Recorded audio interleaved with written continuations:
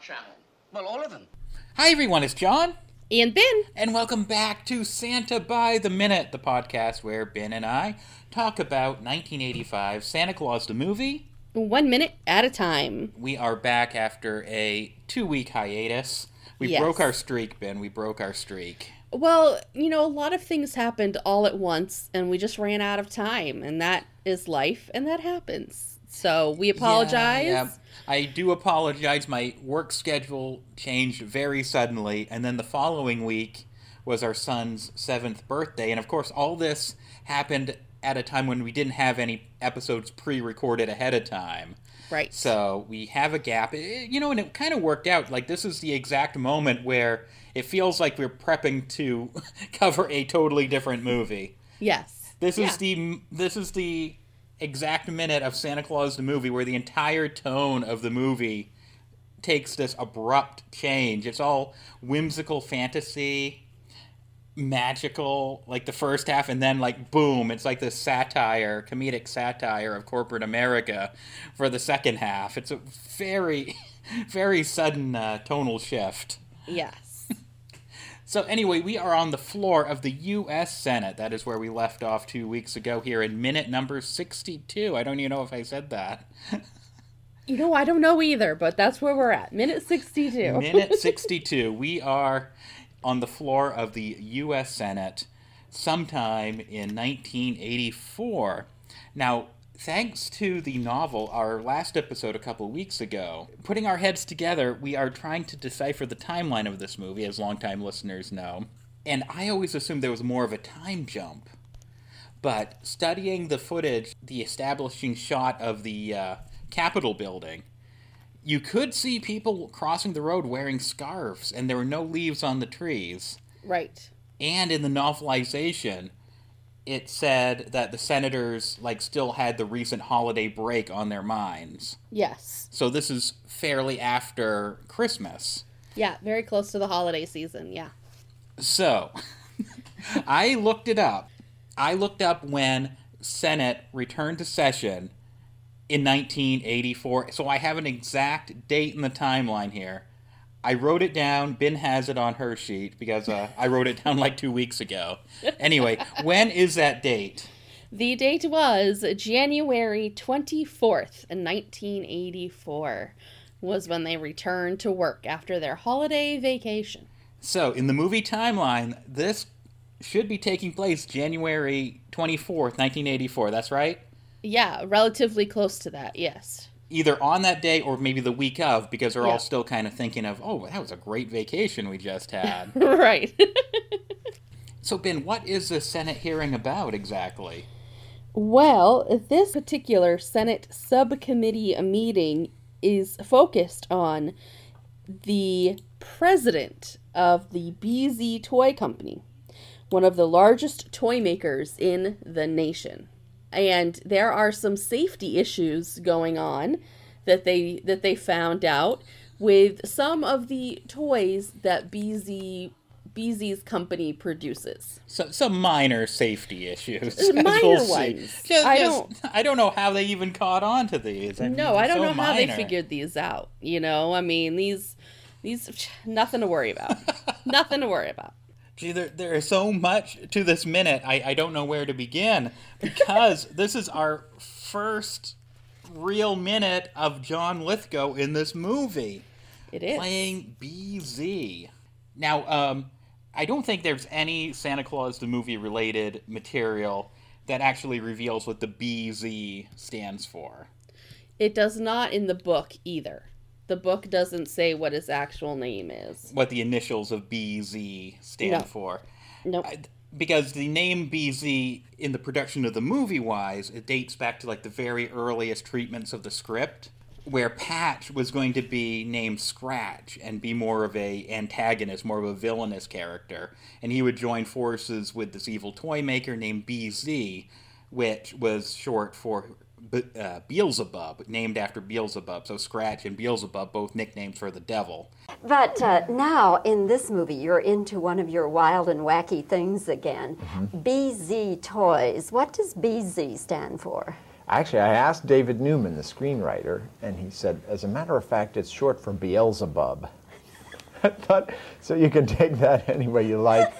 That's the devil's longer name, of course, and BZ is certainly, he's certainly the embodiment of sort of modern-day evil, glutted with money and greed and a heart of stone. He's the antithesis to Santa Claus, and hence BZ.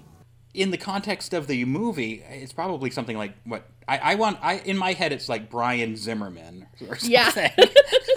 Yep. That was the exact name that I was thinking. Oh, really? I've never said that out loud to you. I've been keeping that in for the past year and a half or so. As you said it, I really wish I just said it at the same time as you, because as you were saying it, I was in my brain. I was going Brian Zimmerman. So, is there a Brian Zimmerman from our childhood? Like, is that like a character's name that we just instinctively knew? Or I mean, there's only so many Z last names. Well, yeah. I guess there'd be like Zelensky, maybe. Right. Oh, that's so funny. But anyway, so like like there's Scott Calvin in the Santa Claus with Tim Allen, so right. Brian Zimmerman. That's his name now. Whether it actually happened or not, who knows? We're gonna make it canon. If we repeat it enough on the internet, it's gonna become fact eventually. Yeah, I'll put it on our website, and someone will think that that's an actual thing, and we'll be good to go. We just pulled that out of thin air, and now it's now canon. Yep. Come and fight me. So should we just do our overview of John Lithgow right now? Yeah, you might as well, and then I can get into how the novel describes BZ as a person. Or what he looks like, anyway. And there are some other noteworthy performers in this scene, so this is a jam-packed all-star minute once again. John Lithgow, born October 19th, 1945, and he has to be at this point. Is it safe to call him a American treasure? Yes. A national treasure? Absolutely. As long as he doesn't do anything. Yeah, as long as nothing comes out that we don't know about. Or else and he doesn't do anything now. Yeah. He doesn't pull a Bill Cosby, and this podcast is very poorly dated when we look back at it and we have to cringe. It's like, oh no. As of this very moment in time, I would say yes, he is. Star of stage, screen, television. Mm-hmm. He has written children's books. He's recorded CDs. I don't know if there's anything this man hasn't done. He has quite the prolific career. This movie has the honor of being the performance in the movie that he seems to hate the most. He is on record, multiple sources, how much he thinks this is the worst movie he's ever been in. But if he was having a bad time doing this movie, it does not show on screen. No, I am fairly convinced that whatever made him decide that this was such a horrible movie either happened after the movie was filmed. It was some sort of a behind-the-scenes thing afterwards that has made him dislike being in this movie so much. Not the actual movie, because he looks like he's having a ball being BZ. Yes, the most corrupt, full of himself, pompous, sleazy guy you can imagine, and it's such a great performance. It's hilarious. So I have the page from the press kit that Darren sent us a while ago. Darren, we're still going to get you on this podcast eventually. We promise. Yes, we are. We promise. So at this time, 1984-85, John Lithgow is called Double Oscar nominee John Lithgow. And this was still pretty early on in his career because he'd made a name for himself on Broadway at this point. He's won multiple Tony Awards, and now he's getting into movies. And let's see, what movies was he nominated for? His breakout performance in 1982's The World According to Garp, And his second Academy Award nomination was for Terms of Endearment, 1983. Of course, Ben, you remember him from Footloose in Yes. 1984. Ren McCormick made a lot of people stop and think. I object to that kind of music, and I think you know why. Because people fornicate to it. I never said that. That's what you told the church board. That was not meant for your ears. Well, when do my ears get old enough, Daddy? When did you stop protecting me?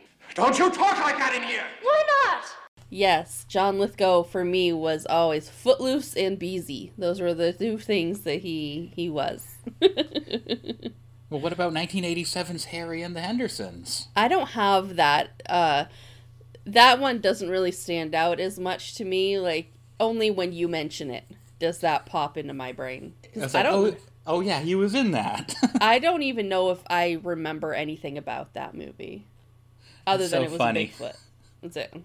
Something. The Hendersons have an unusual house guest.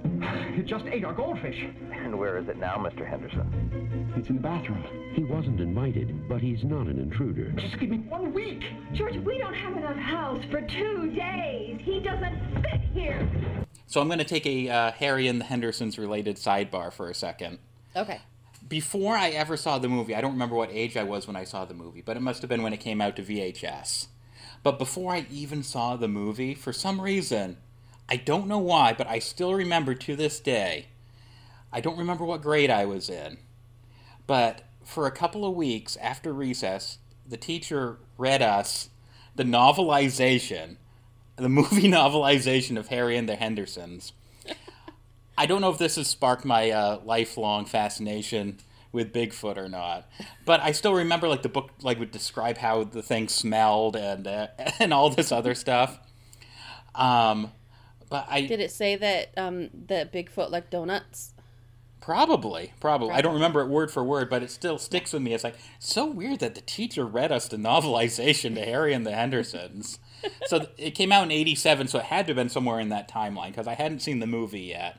But maybe she wanted to read the novelization to Harry and the Hendersons, and this was an excuse. Yeah, maybe.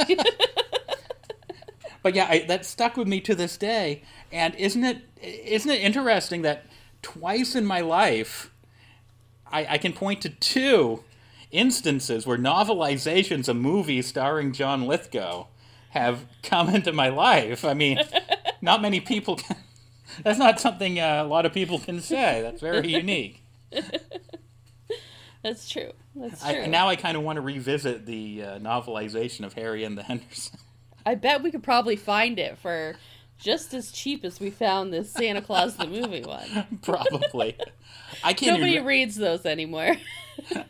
I can't even remember the last time I saw Harry and the Hendersons. Probably not since the early '90s. So, Was there a show based on it? There was a syndicated show. Lithgow wasn't involved, but they actually used the actual costume and guy who performed Harry in the movie for the sitcom. I think I remember the sitcom more than the movie. That's something we're going to have to revisit someday. We have a whole list of movies that come off of our fascination with Santa Claus the movie that maybe they will do that after Right. we cover this movie. Not minute by minute, but every month maybe we'll cover a movie that a Santa Claus the movie related star was in. So Ben, you also may remember John Lithgow. He was also in Third Rock from the Sun as Dick Solomon for multiple seasons. Yeah. I happen to know that every word in your book was published years ago. Perhaps you've read the dictionary.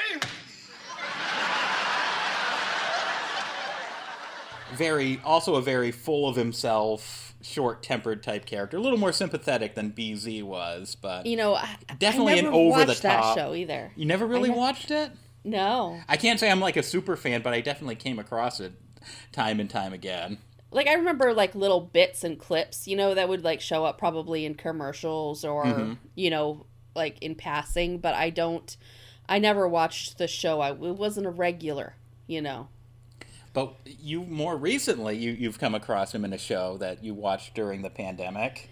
Yes, I watched Dexter, and he was a serial killer in that show, and that was quite interesting for me to watch. Is this who you are?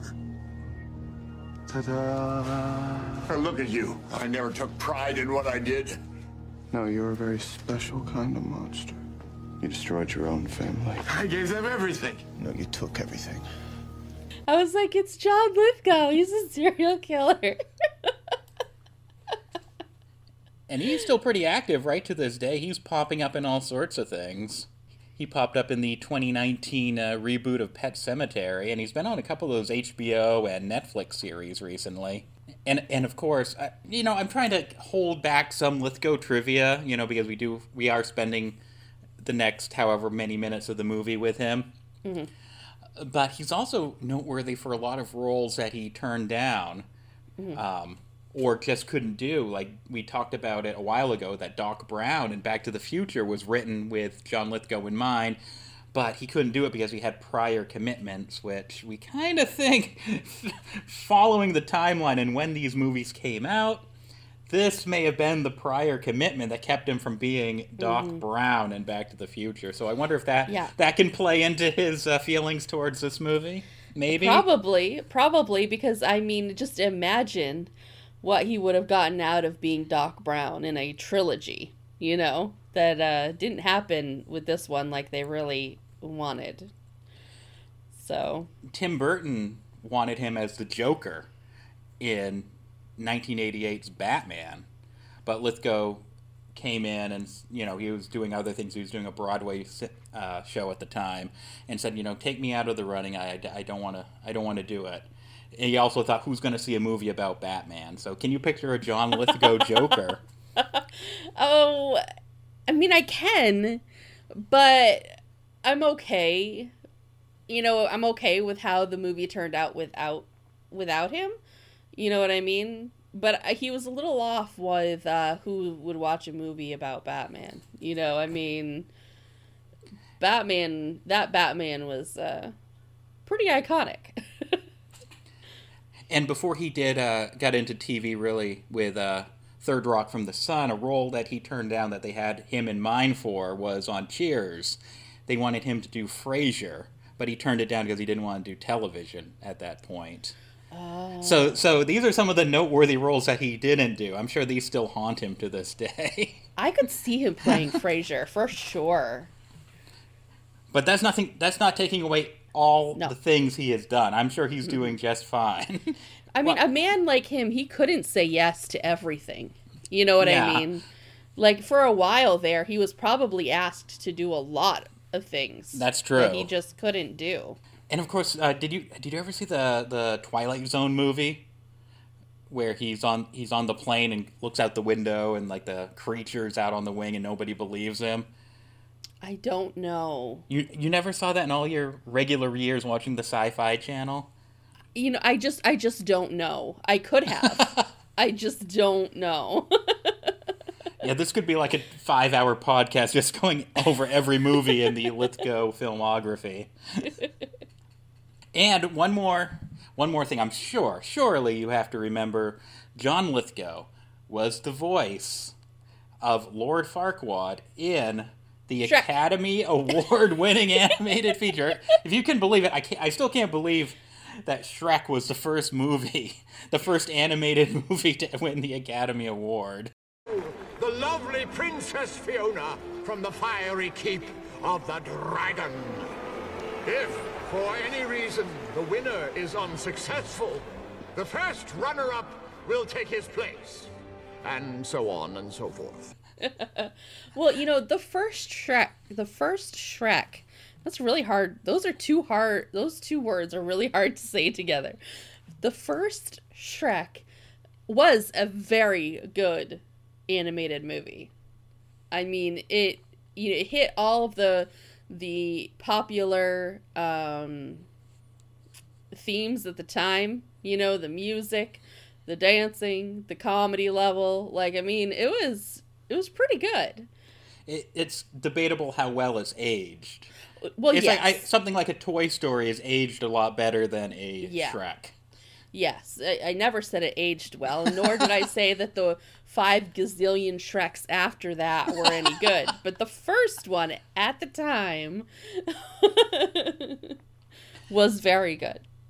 I brought up some preparing for this, I brought up some Lord Farquaad clips on YouTube to refresh my memory, and it's like, this is just him being BZ. It's just BZ. And the character even looks like a caricature of John Lithgow, looking back. It's like, I didn't realize how closely the animators modeled it after him. Yeah, just him with long hair. Yeah, and very short, because he's very tall, and he's very tall in real life. Yeah, very tall, but he's definitely short as Farquaad.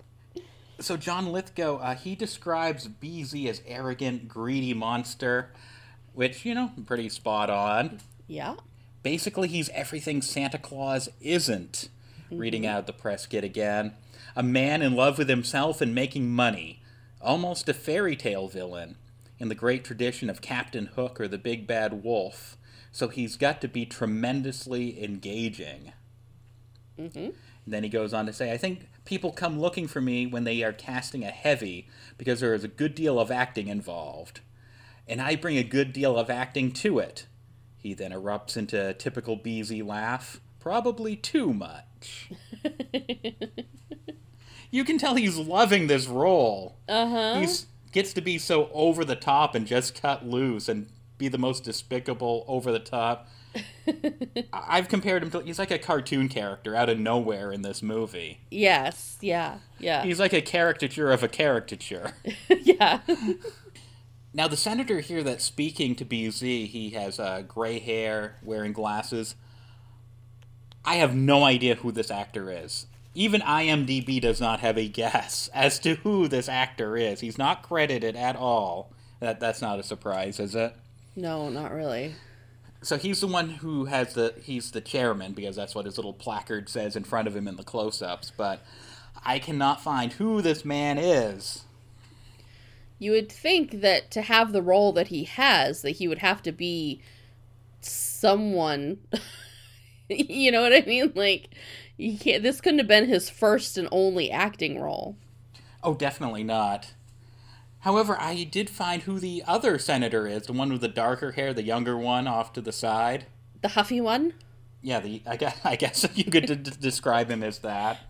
Well, that's what he does when it's like the close-up. He's like, "Hoof," But anyway, okay, yeah. He was played by Stuart Milligan, uncredited, of course. He's the one with the dark hair. He was born in 1953 in Boston, Massachusetts. He has quite the filmography over on IMDb, usually playing politician-type characters. He played Richard Nixon in 3 episodes of Doctor Who in 2011. Any recollection of that? Remember Nixon popping up in Doctor Who? Well, he would have looked a lot older than this. Oh, definitely. In 2011, so I can't say, but I'm not surprised.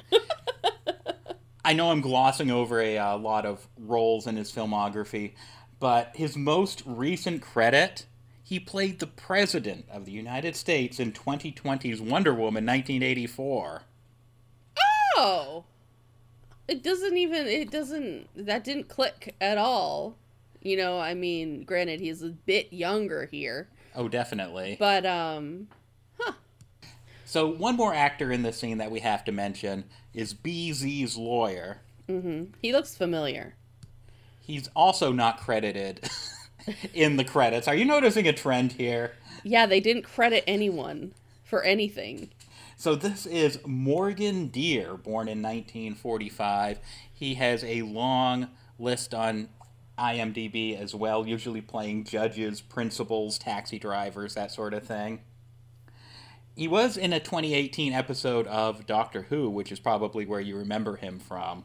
Yeah.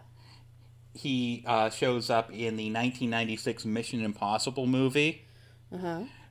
But, if you can believe it or not, this is something he's credited for. On-screen credit. He was the voice of the gorilla who kicks Eddie Valiant out of the nightclub in Who Framed Roger Rabbit. What do you think you're doing, chump? Who you calling a chump, chimp?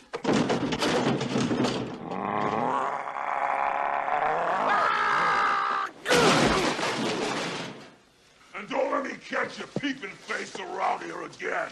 Got it? Ooga booga. He also shows up, there's like a film editor at the cartoon studio that he played, but he also did the voice of that bouncer gorilla that he got credit for. But he didn't get a credit for being BZ's lawyer. Huh. Interesting, huh? Yeah. I mean, he doesn't really say much. He just kind of sits there and kind of whispers. over. Yeah. Yeah, he kind of looks kind of yeah. and whispers in BZ's ear. Yeah. So BZ here is looking pretty uncomfortable. He's pretty on the spot. We haven't really talked about much of what's going on in this minute. No, not really. We've just talked about who's in it. We're only like, half hour into it. And 30 minutes into this minute, and let's talk about what's happening in the minute. So, our southern senator, the chairman, asks, Manufactured by your company, the BZ Toy Manufacturing Corporation? Yes, Senator.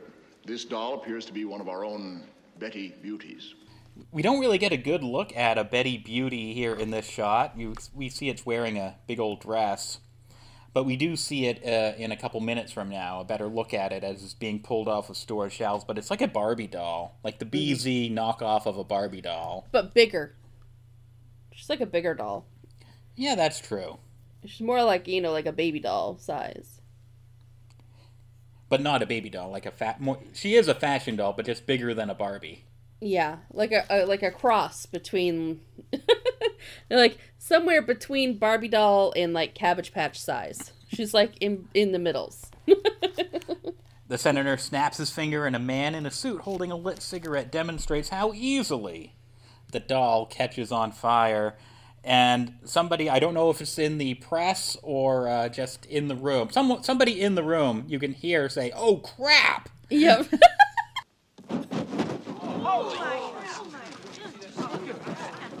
Because that doll bursts into flames. I don't know if I ever heard that when I was a kid watching it, but watching it here, like right before starting it, I was like, man, that's a loud woman. Holy crap. Was it a woman? I guess it could have been a woman or a man, but so many people were talking at the same time. Yeah, I hear lots of holy crap and oh my goodness. Yeah. During this shot, the close-up of the guy lighting the doll on fire, you get a good look at him in the press box. There is a photographer wearing a baseball cap. That is director Jano Schwartz himself in the shot, a little cameo there. We need to go over his filmography someday. I feel bad we're 62 minutes into this thing, and we haven't really talked about him at length. We brought him up again and again, and here he is on screen. Like, we promise we'll get to you, Jano. Probably during the credits. Probably. We need to save stuff to talk about in the credits, That's true. And then he holds up the flaming doll. That doesn't seem very safe. Covers it with a towel, though. Yeah. Oh, man. BZ must have... You would think before the Senate hearing, he must have been bombarded with lawsuits. You would think so. Which I guess that might go to what they talk about a little bit later. They didn't say anything about lawsuits in the movie, but that may contribute to the conversation that him and his assistant have later on. I'm not going to bring it up yet, but later on when they're talking. The chairman asks... Well, what do you say to that, sir? BZ doesn't read the room very well. Well, Senator, I've always known that cigarette smoking could be hazardous to your health. While he's holding a cigar. I don't think that it really goes together well. The senator calls him a disgrace to his profession. This is not a laughing matter, sir. This is a tragedy waiting to happen. You, sir, are a disgrace to your profession. So a table containing a plush panda bear is wheeled out. Also visible is a very crazy-looking vehicle of some sort that I didn't notice until rewatching this minute that it was included here. We'll get to that in a minute because the same gentleman who lit the doll on fire rips the head off of this plush panda. And the toy that is supposedly suitable for 3-year-olds is revealed to be stuffed with sawdust, nails, and broken glass. Senator, with all and due I respect... believe This toy is advertised as being suitable for 3-year-olds. Okay, Ben, I need your opinion on something. Mm-hmm. When this guy lifts up the toy panda, I swear I hear a sheep noise, like, meh, or a goat go, meh. It's like, I don't believe anything else in the courtroom would be making this sound except for the toy. But why would the panda be making a sheep sound? What's your take on this? Okay, so watching it with the sound, the movie, watching the actual clip, I'm wondering if maybe the panda is supposed to make that noise, because it happens right as he lifts the panda up. So I don't know if maybe it's one of those, like a sound-generated toy. It's just a weird choice of a sound effect for the panda toy, because all I can think of and all I've ever thought of in this scene is like, I hear a sheep. For 3-year-olds. And I love how they're pouring the contents of this panda out onto this bin, and the bin doesn't have sides, so like the glass and the dust is just flowing onto the table, onto the ground. Like, you would have thought they would have put it in a bin that would collect all of this dangerous material that is falling out of this panda head, but no. I don't see how this saves BZ any money. No. Well, it's like isn't cotton... wouldn't cotton be, just as easy to obtain as broken glass and nails? You think sawdust? So? You think so? This is definitely a shot of the movie that really sticks to you when you're an unsuspecting child watching this movie in 1985. Yeah. It's like, oh, what's in my stuffed animals? Well, not only that, but you see this bear get its head ripped off, and it's like a close-up of it. And there's glass and nails flying out of it. It's like, what's happening in this Santa movie? What is going on? Don't buy toys in stores, kid. Let Santa deliver them.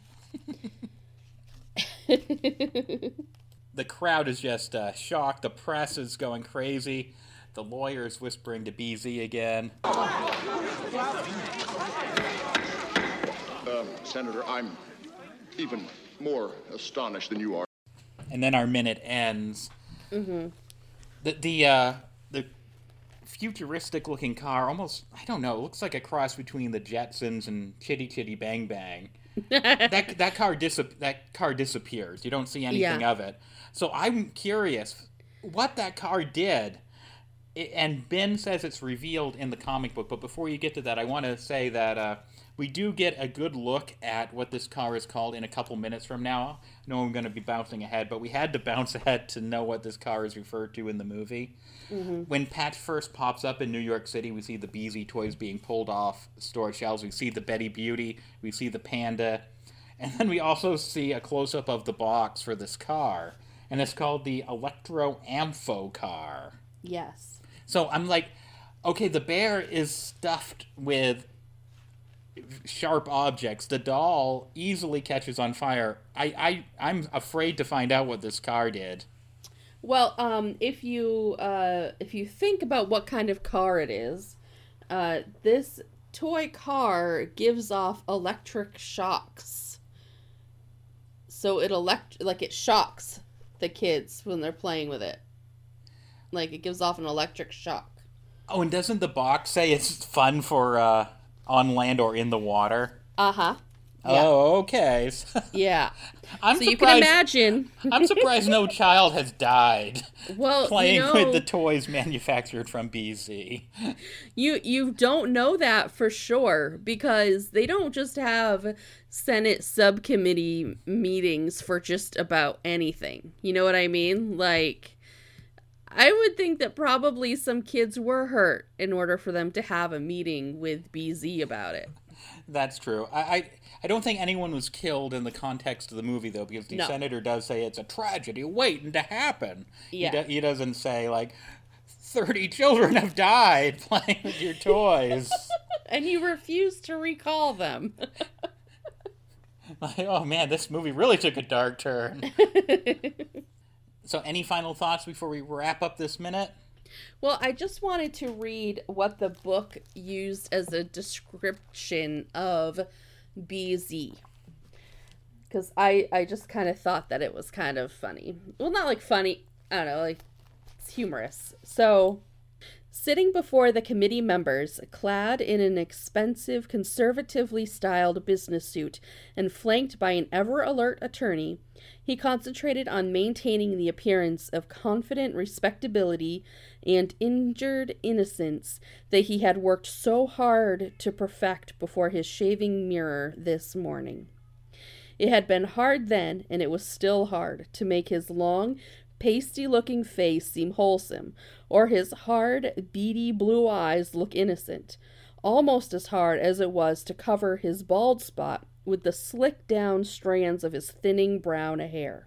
So, in the book, BZ was balding on top, which he is in the movie, and he has beady blue eyes.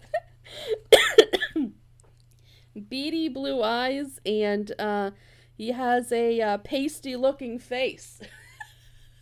That's what the book said BZ looked like. And, I mean, they got it. So I guess that's going to bring us to the end of minute 62. Thanks for listening, everybody. We'll be back again next week, hopefully. We hope. So, Ben, where can everybody find us online if they don't know already? If you haven't told them 61 times already. If you haven't listened to the previous 61 minutes, you can find us on Facebook, Instagram, and Twitter at Santa Minute, or you can email us santabytheminute@gmail.com. Email us, especially if you know who played the senator. Yeah, if you know who any of these supporting roles were played by, that would be extremely helpful. Yeah, even if you know somebody who knows somebody who was an extra in the background, maybe in the press box or something. Right. I don't know. We'd love to hear from you. There's no role in the making of Santa Claus the movie too minor not to fascinate us. Yes. We'll do a full-fledged interview with, like, oh, my uncle swept the floors at Pinewood Studios or something. We would love to hear about it. Ben and I post a brand new episode each and every Wednesday. And as always, you can listen to any of those episodes for free!